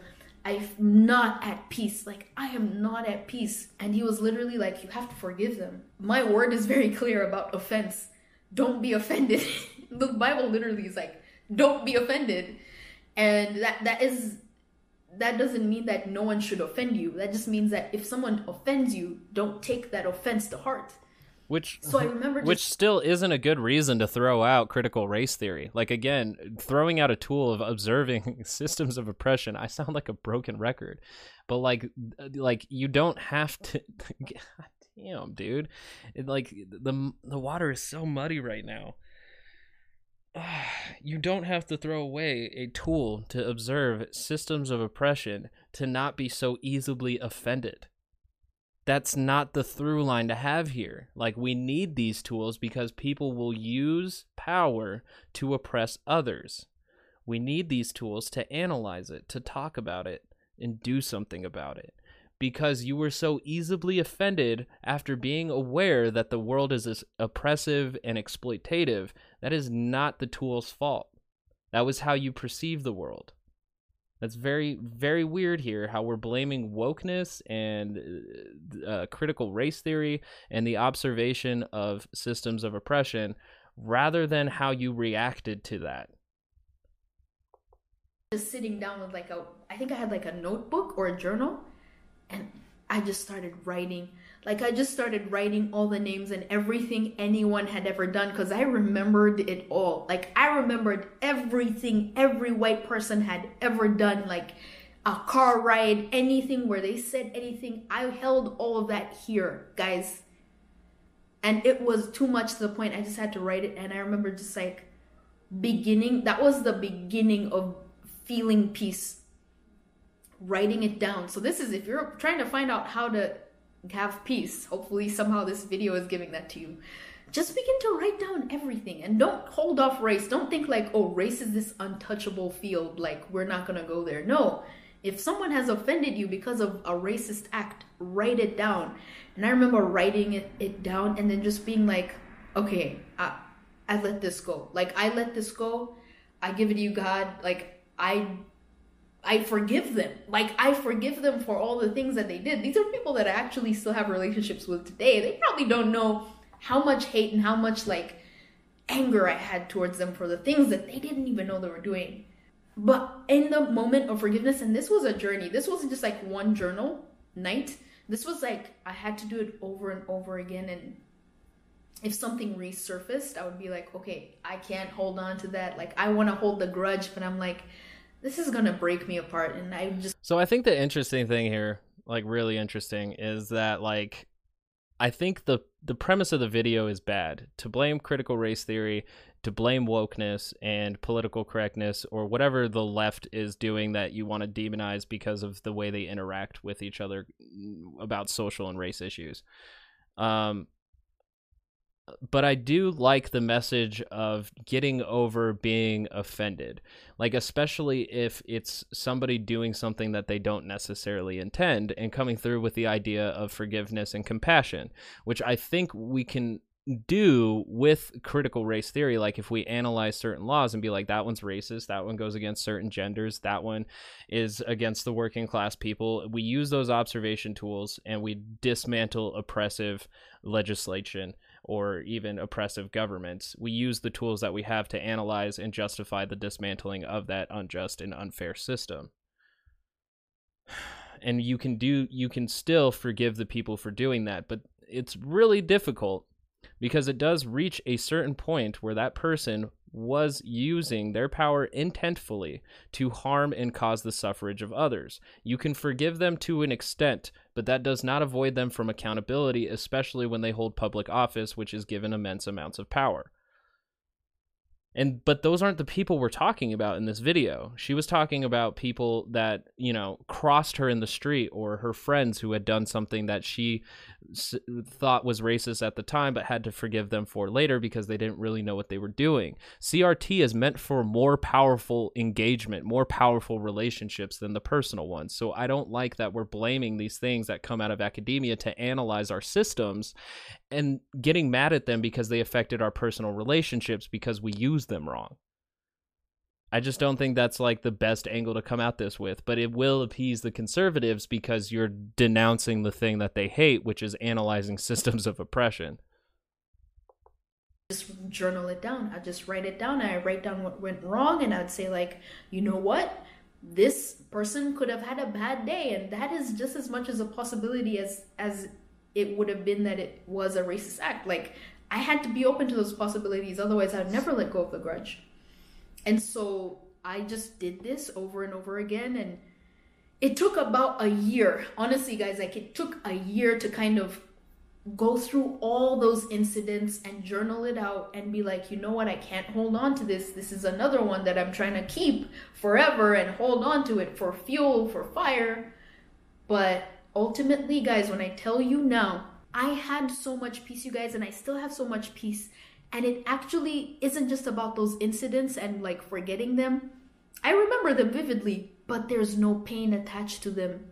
And I cannot tell you, I've never had this amount of control in my life emotionally, and in terms of like my psyche. Like, I feel so much peace from morning to sundown. So through that process of forgiveness, it's much more harder for me to take offense now because I had to reject that whole mode of thinking. And I'm like, yo, I don't even want to play your woke game. That alone is adding such a burden to my life that I haven't been able to find or correlate in actual reality. Like, it is a burden that is optional because it doesn't actually exist in real life. And since I let that go, I can sleep a full night's sleep and not toss and turn. I can look at Ben Shapiro and be like, yo, live your life. I don't really care. I can be like, I'm going to paint right now. Like, I literally have a painting right here. I can paint when I want. I am always at peace 24/7, yo. Like, this is why I really want my Black brothers and sisters to consider forgiveness. And then maybe in your own time you can forgive, because it's like you're being robbed of your own peace, and guess what? You're the only life you're gonna live. You're not gonna. Yeah, no. I mean, I'm gonna say that I agree with her to an extent, but here's the thing: is that like you are probably more likely to be like more miserable all the time if you think everybody is racist, but you're also just as likely to be as lazy if you are racist all the time. And I'm just a broken record at this point. Like, CRT, critical race theory, and these things that we use to observe systems of oppression, not individual interactions, are important to have, and they haven't really ruined too many of my relationships, I don't think. But I also don't assume all of my friends are misogynist, racist douchebags. I don't even assume that out of like most people unless they do an overtly racist, misogynistic, douchebaggy thing. So like, it's not. We're blaming the wrong thing here, and it really robs people intellectually yet again, because we're focusing in on how it affected her personal relationships, because she wasn't involved in any kind of organizing that was meant to actually change the systems of oppressions in themselves, which CRT would be more successful at doing rather than analyzing racist situations in your personal life. Gonna like live another life. Like, the guarantee of that is never there. Right now, your soul, your existence, your consciousness, it's only you. You're the only body you're gonna embody on this earth at this time. So ultimately, because of this, I couldn't hold on to wokeness anymore. Like, wokeness was literally crippling me. Literally crippling me. I couldn't see the gain in it in any way whatsoever. There was just no gain in being woke. And my lived experience can change, but then my lived experience gets challenged because it doesn't fit the narrative. There's just so many things. I was like, this isn't worth it. I'm just gonna have my own life, and I'm gonna live my own life. I'm gonna be my own person. Like, I was done with it, and I'm done with it. Now I'm free. Like, I am so free. You're robbing yourself of the best experience of your life, which is just being free deep down in your soul. That's all I have to say. That is how I escaped the cult of wokeness. If you like this video, like this video. I mean, good for her. Good for her for, you know, finding her inner happiness. That I can definitely say is a good thing. Everybody should be able to find their inner happiness. I just think a lot of things were mischaracterized and misrepresented and then also used wrongfully. But I think it's very interesting because she's now made videos basically just being anti-racist. Huh. Interesting. Well, I'm sure we'll come back to another video sometime. But yeah, I didn't like most of that, and I feel like if I say anything more, I'm just going to be repeating myself. So we'll finish it now with Crowder, who has been circumventing YouTube's ban with this channel called The Red American. The Red American, who I suspect is Crowder, has been uploading his video segments from his shows. So very fascinating how YouTube's literally doing nothing about it, but I guess that's because they banned a channel. And until these videos break the certain terms of service, then it'll continue going on. But yeah, I think this will wrap up the whole woke train that we've been on. So let's get it. With Crowder is brought to you in part by CrowderShop.com. Here's another thing too, while we're talking about not just freedom. Like how I know too that like it's more likely to be a Crowder channel to circumvent YouTube's terms of service or to circumvent his ban is that it literally opens up with an advertisement for his mug club. So I'm pretty sure this is just like exactly what his YouTube channel was for, but now he can't have it under his name because he's banned. Freedom of speech. So you've got Seth Rogen now. If you just, here's actually something I think he gave to The Independent, him talking about how he doesn't understand how any comedians have a problem with cancel culture.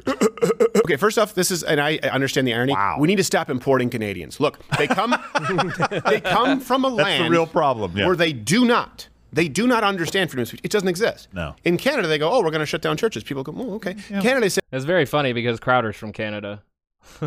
And I don't know, it's like the same thing that my grandma said, is that like her parents were immigrants, and then like not too long ago she told me that the country's full, and it's just like, wow, like just imagine if people were making that argument when you were trying to come into the country. It's not a good one. It's not a good argument. Say we're going to fine comedians like our friend Mike Ward for making jokes that people find offensive that aren't even political. Okay. Yeah. In Canada, they're okay with it, and they want that here, and they want the laws of the land. They had to leave to become successful in order to be able to speak. I'll be right back.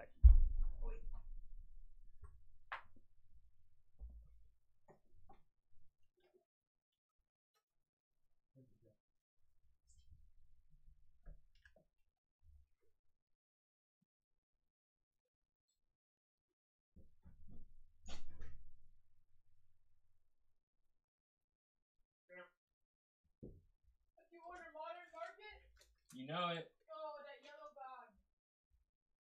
Rosebud. Rosebud, let's finish. Gotta finish the pod. Gotta finish the pod.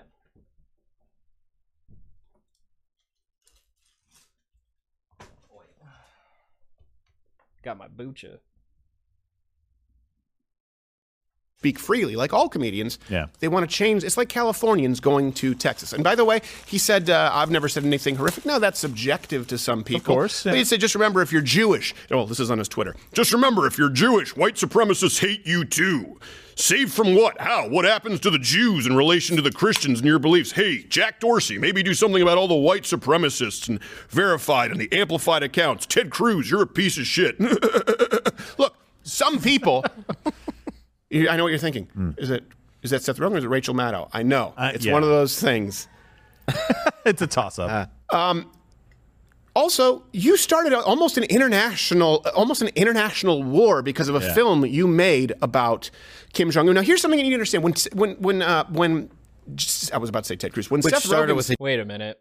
Doesn't Crowder argue the case that like free speech is like really important, but now he's mad at Seth Rogen because Seth Rogen made a movie a long time ago about the North Korean leader, which wasn't in favorable light of the North Korean leader. And also, wouldn't we be proud of an American dunking on North Korea, because we're not big fans of them either? So like, why are we switching who we're for and against right now? Is it to make a point? The giant gay joke with Eminem, by the way. Just want to point that out. Exactly. The North Korea thing? Yep. Yeah. The whole thing was Explain to Eminem people who coming don't out of the closet, making fun of gay people, was the opening of that movie for somebody who's never made fun of a subjugated group. Right. Yeah, that's actually a really good point. I don't think he was making fun of gay people with that joke. It was a joke. Like, what?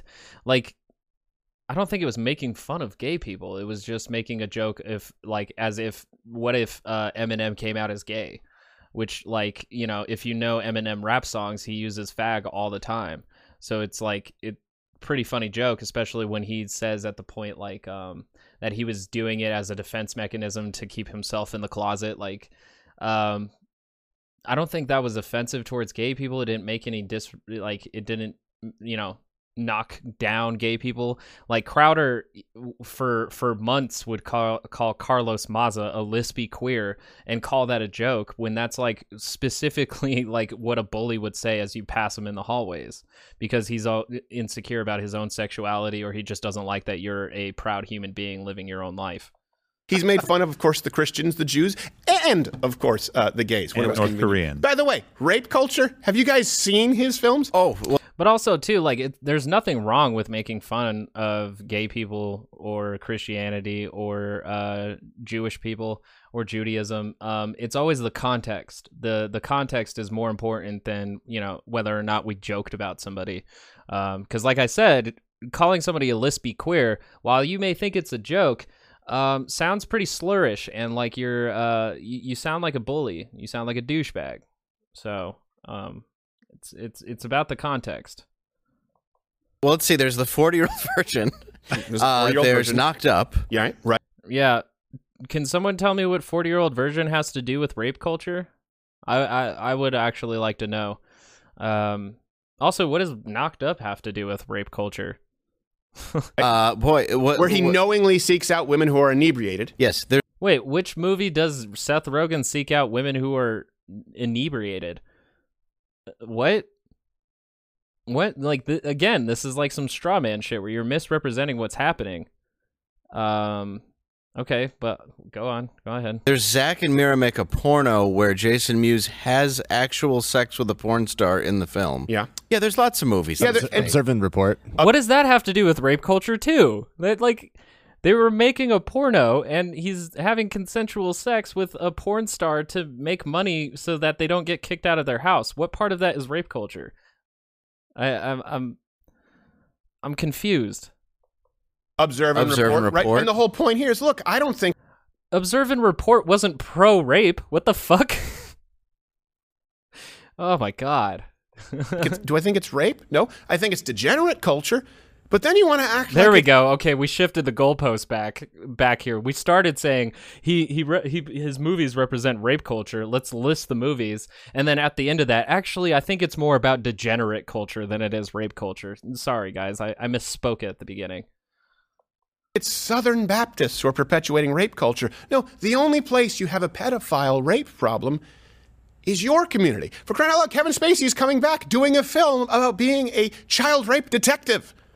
All right, I'm not too sure about the Southern Baptists. Westboro Baptists would go to like soldiers' funerals and say a bunch of homophobic slurs and also talk down at our or talk down about our vets, which, you know, I would think Crowder would be against, but maybe not. I don't know. The Westboro Baptist Church isn't Southern, so I don't think that's who he's talking about, but we'll move on. Who else is well known for their pedophilia? Oh yeah, the Catholic Church. That's right. Yeah, the Catholics. There's been a lot of news about the Catholic Church covering up and moving priests who have committed molestation and sexual assault on children. So if you think Hollywood is the only one guilty of this, then you're wrong. And also, too, Kevin Spacey's Return is a movie in Italy. So we're having a hasty generalization by saying that, you know, Kevin Spacey, because he's in a film that Hollywood yet again is supporting a pedophile.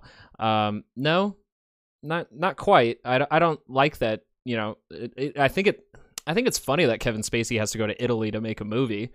But I think there's probably like some kind of connection in there that like somebody's helping Kevin Spacey kind of slowly reintroduce himself into entertainment yet again. But Hollywood does have a problem of sexual assault, sexual harassment, misogyny, and all of that. But it does seem interesting that Crowder's ignoring the Catholic Church right now. That's his comeback. It only exists where you live, and these people in a bubble, it's rape culture, right? It's because of Ted Haggard and Joel Osteen. No, it's because of you, and I think that you should have every right to make those films. But going back to North Korea, and that's a good point. Again, are those films about rape culture or degenerate culture? And if you could provide any evidence about those whatsoever, I would love to hear that. Even though, too, you say they're degenerate culture and then say they're funny movies, what are we actually mad about here? This is weird. Are we calling out this guy for being fake woke, or is he like too offensive that we should cancel him? What are we talking about? Forgot about Eminem coming. And it was funny, by the way. It was funny. I'm not saying it wasn't. No, it was funny. It was absolutely funny, but rules for me, not for thee. Here's something that Again, Crowder, the way you joked about a gay person was what people call punching down. Like you were being very specifically homophobic to hurt somebody's feelings or to hurt their image. Eminem participating in a joke where he comes out of the closet, that doesn't punch down on anybody. I mean, I would have to watch it again. Maybe he says like, you know, something homophobic in it, but I think we were watching a film that lives in a fantasy world where two journalists go over to do a secret operation for the CIA to assassinate Kim Jong-un. Like we're talking about a fantasy. You in real life for weeks called somebody a lispy queer, and then also would like talk about him like you would imitate him with a lisp. So like it's not the same thing, man. And I know you know that. He doesn't understand. When someone is allowed to simply determine what's offensive and horrible, when you're allowing it to be subjective as opposed to the First Amendment, you end up... It is subjective because what a white supremacist finds offensive, gay marriage, isn't what a gay couple would find offensive, which is white supremacy. So, yeah, it is subjective. Yeah, for sure.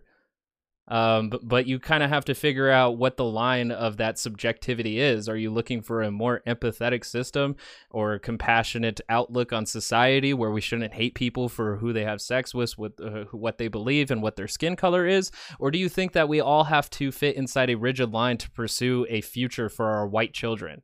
Like, do you see the distinction here? Like there is a reason why rules for thee and not for me, and that might be because other people have extremely harmful views, like ones that would mean going to a civil war to overthrow the government so that they can implement their traditional values and their white race ideology.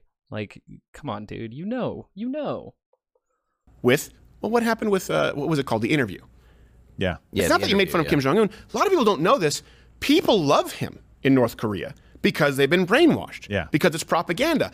An entire nation of people, I can't think of people more subjugated than the North Korean people, but they have Stockholm Syndrome, felt like it was an affront to their way of life.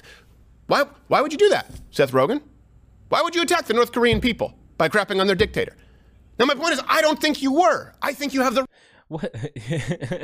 What? You do think they were. You're the one who made this argument right now, and then you're like arguing against yourself and reversing it. Right to, but you don't believe that other people do. That's the issue here. It's amazing to me that these people don't see the slippery slope. Look, comedians already have a built-in regulator. It's the audience. The audience will let you know if something is too far, if something is racist. Yes, that's 100% accurate. Well, they always say something like, well, if you say something completely horrible, of course you should be removed. Okay, well, define horrible. Yeah. Help me understand where the line is, because this guy's like, I don't know what horrible is. If you guys keep calling everything horrible, I like, you have to define the word horrible for me. Otherwise, I'm just going to keep saying horrible things because I don't know. It's good. It's good. whole problem that we have is that this line keeps moving, and our argument is that the line shouldn't exist in the first place. Well, keep you in let mind the audience be the line. Well, horrible was yeah. Jordan Peterson not being able to say he or she when he preferred it and couldn't tell the difference between somebody, and it almost gets drummed out of academia. Oh, and Yeah, but he was also making the conscious choice of just not using gender neutral pronouns whenever. Like, if you have a hard time assessing someone's gender, just use neutral pronouns all the time, and then guess what? You'll never find yourself in a pickle. Unless you come across a conservative that says, hey, they is for plural nouns, and I am one person. You know, that's probably the only time you're going to get a argument against gender neutral pronouns. And let's see how that worked. Oh yeah, it made him insanely famous. Exactly. Yeah. Also in Mug Club Blaze Chat, we have. So they even just argued against the case of like cancel culture. Is that like Jordan Peterson went against the pronouns, and then they tried to cancel him for it, and guess what? He's more famous than ever. As if like cancel culture doesn't actually fucking work. Of Charles Brady. What about Pineapple Express when he's actually dating a high schooler? Yeah, that's true. Oh, that's true. Yeah, that's right. Yeah. Well, they don't see anything wrong with that. No. They just think, I don't think they watched the same movie that we did, because like Seth Rogen dating a high schooler in that movie was to highlight that he was a emotionally crippled, immature man. Like it wasn't used as something that like you should be proud of. What do you mean? Like, and at what point is like Seth Rogen's character redeemable? Like he's like, his character, while funny, is kind of like easy to hate all the way up until the end, because he's not only a bad older boyfriend, he's a bad person and a bad friend, and like he doesn't redeem himself until the end of the movie. So you're not supposed to worship the fact that he dates a high schooler. So that's not the point of the movie. you know, they have to talk with their PR person for optics, like David Cross, right? And he was, what's her name? Amber, what's his name of his girlfriend? Not Amber Heard. That was Johnny Depp. No, she was the one who was beating up Johnny Depp like he was a Walmart trainer. Right. Yes, well, yeah, and then saying that he was snorting coke through a tampon applicator. Yeah. Ah, that's what she said. Yeah. No, I'm serious. She took photos of it, and people were like, "Well, this is not real anymore." Yeah, and then they realized that she was beating him up. Anyway, the point. Yeah, good point. Dating a high schooler, and by the way, that's something that we would just be like, even on this show, which has been accused of being way too edgy, we'd be like, no, let's not do a joke about dating a high schooler, unless it's making fun of someone like a Seth Rogen for dating a high schooler, or like in Old School where he finds out she was like, oh crap, yeah, in high school. Well, and Vince Vaughn has a moment of clarity in that movie, though, where in Seth Rogen's films he doesn't. No, not that I don't find them funny, but you're right about cancel. Yeah, but the difference in Old School too with Vince Vaughn is that they were college students, and in America, that's the line that we draw at. Old School was a different movie and different lines. While she was younger than him, technically legal. Fuck, I don't even know what we're talking about anymore. The goalposts have shifted so much. I don't. Are there goalposts? Are the goalposts imaginary? Culture, like you've really just said something there where it's taking something that's already successful that people enjoy and getting rid of it. That's the problem with cancel culture. It's not saying that we shouldn't make this. It's taking away something we've. They called putting a an advisory at the beginning of Sesame Street was cancel culture, but now cancel culture is when you enjoy something and you get rid of it. We didn't get rid of the Sesame Street. We just put a little content warning on the older episodes. It's not gone. What's gone that was canceled? I honestly want to know too, because even Gina Carano from The Mandalorian, she's got a new job at the Daily Wire where she can say whatever conservative shit she wants and not feel pressure from Disney to be the type of person that she's not. But also too, like Chris Pratt is just as conservative as Gina Carano, and he has no problems. So what is going on with this bullshit, and why do so many people care about it?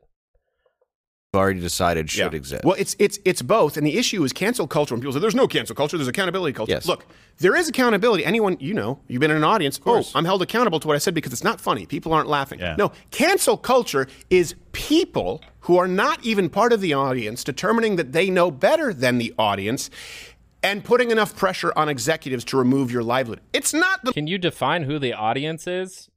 Because if people can see it, then they're the audience. So what do you mean they're not the audience? What does any of this mean? What is this 8 minutes of bullshit? majority of people. Look, in any instance of cancel culture, when you're talking about this, these people wouldn't lose their livelihoods because the remaining half of the country would support them. It's they lose advertisers. It's they lose the ability to make a living because people like Seth Rogen in 3 major cities across the country determine what is and what is not permissible. No one has a problem with an audience saying, we don't like it. You know what that's called? If you're not getting advertisements, if you're not getting support from business, it's because it doesn't behoove them on the bottom line to support you. You might actually be like anti-revenue to them because people might not be interested in your shit based on the shit that you say. Again, it's not cancel culture. Like, this thing only came out of the internet because people's opinions are out there all the time, obviously. But it doesn't stop people from finding their audience. They're still able to do that also because of the internet. It just might not be as wide because people are aware of their poor behavior or their poor taste in words. Yeah, this is a intellectually vacant conversation. Wow. I find it so depressing every time too, because like people who go to these things are really looking for like intellectual food. Like, they want to talk about ideas, they want to talk about philosophy, they want to talk about culture, they want to talk about society. And whenever they go to like Crowder, it has the opposite effect of feeding you. And I feel like it's somebody literally robbing you and selling your food back to you, in worse shape than you sold it. It's so weird. Because like I really can't tell you what like the overall lesson of this video is, other than like Hollywood is full of a bunch of fake wokesters, and Seth Rogen is a genuinely bad person, which, you know, we could always have that discussion because of like how much he knew of James Franco's behavior and all of that shit. But like based off of what he's done cinematically, I'm not really seeing the through line here. Called, once upon a time, a box office bomb. It's called your tour is no longer successful. Yeah. That's not what cancel culture is. It's just like privileged white bitches deciding that they're going to speak for black people. It's these people saying, no, this is too offensive. We can't allow anyone else to see it, even though they've already decided to vote with their dollar. Okay. And they know they're not great people. They made a movie about the apocalypse happening, and they're all left on Earth during the rapture. Oh, by the way, doesn't someone get raped by Satan? Jonah Hill gets raped by a demon in that movie. Yes. Yeah. And then Danny McBride forces sex on... Jonah Hill got raped by a demon in that movie. They're supporting rape culture. You hear that, y'all? Such bad people. Channing Tatum, who he keeps on a dog leash. Well, you know what? This is the whole rule, right, with them, is you go, that's... But if you also remember, like, that movie, like, none of them were really good characters, except for... No, he was also kind of a douchebag at the end, too. Most of the characters in that movie are bad people. And, like, that's why they get left behind during the rapture. Like, it's a movie about redemption. So this is a weird segue we've taken here. It's hilarious, by the way. It's funny. It's really funny. But you go, this is pretty dirty. This is pretty depraved. Yes. Why all of a sudden is he deciding that how is Seth... Who like, honestly, too, who has gotten canceled for being dirty or depraved? Like, in those words? Because horror movies have always been dirty and depraved. You know, all the teen sex movies from the early 2000s have been kind of dirty and depraved. Like, who's been canceled for these things? It's mostly about social issues where you're talking about oppression that most of this usually comes out of. So God damn it, man. Just like literally, I feel like I actually get dumber doing this when I'm trying to actually become more informed. Rogen determining that Ted Cruz is offensive. Right. It's because they go, no. Raping a guy, a demon raping a guy, mocking Christianity, mocking men, it's totally fine because it's white men.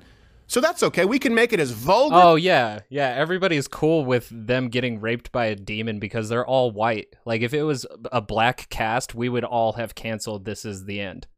Sure.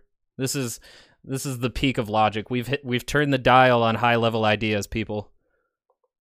We can make it as NC-17 as we want, and we can attack people with no repercussion. And by the way, you should be able to, as long as the audience can vote with their dollar, because it's a white male. Yep. This is the issue here. It's not the audience determining it. It's you. And Do you guys not remember when Nick Cannon got canceled for saying some racist shit? Do you really think that it's only white people that have this problem? Come on. on a hill. Okay, but they're a barrel full of laughs these days. So Fulton, it's gotten so bad. It's just upsetting. Sorry, I know you want to move on. I'm just upset. It's okay. It's just comedy, and it's being destroyed by. Well, actually, I think the most offensive thing he's ever done is that road trip movie with I think it's Barbra Streisand. With Babs. Is that who it's with? Yeah, that's when he decided, you know what, funny's not for me. Yeah. When you see him promoting the film, like they don't believe it. He's like, "Yeah, it was such an honor, to work with Barbra Streisand, Babs, and I'm just really, I think audiences are gonna really get a kick out of it." And you can just see him dying inside. He's like, "I've seen it." That's why I love Johnny Depp on Letterman. There, he's like, "What do you think of it?" He's like, "I've never watched any of my movies." He's just honest. He's like, "I don't know. You might like it." Listening, of course, to the audio version, just forward it to people. Apple. I used to say iTunes, but Apple, Android. And then the advertisement for Crowder Show. All right. I am officially drained of all brain cells. I hope you enjoyed this episode of Tox News in all of its wokeness glory. Find me on Twitter at ToxinPod, TOXNPOD. Like if you liked it, dislike if you don't, rate, review, subscribe, ring the bell. What else do people say? Comment your hate speech below. Or your love feels. Yeah, this is the podcast. You know what? That's it. That's the outro. That's whatever.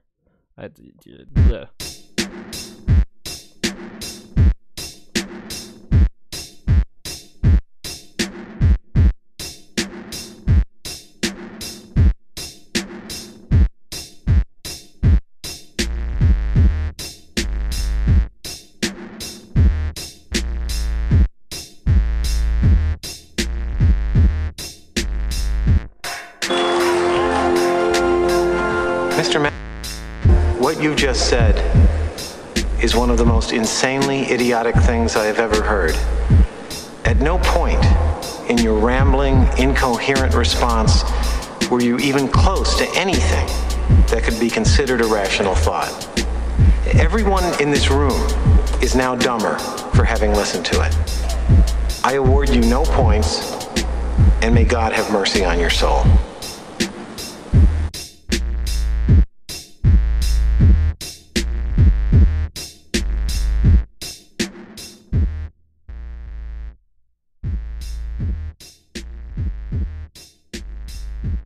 Okay, a simple wrong would have done just fine, but... You remain one...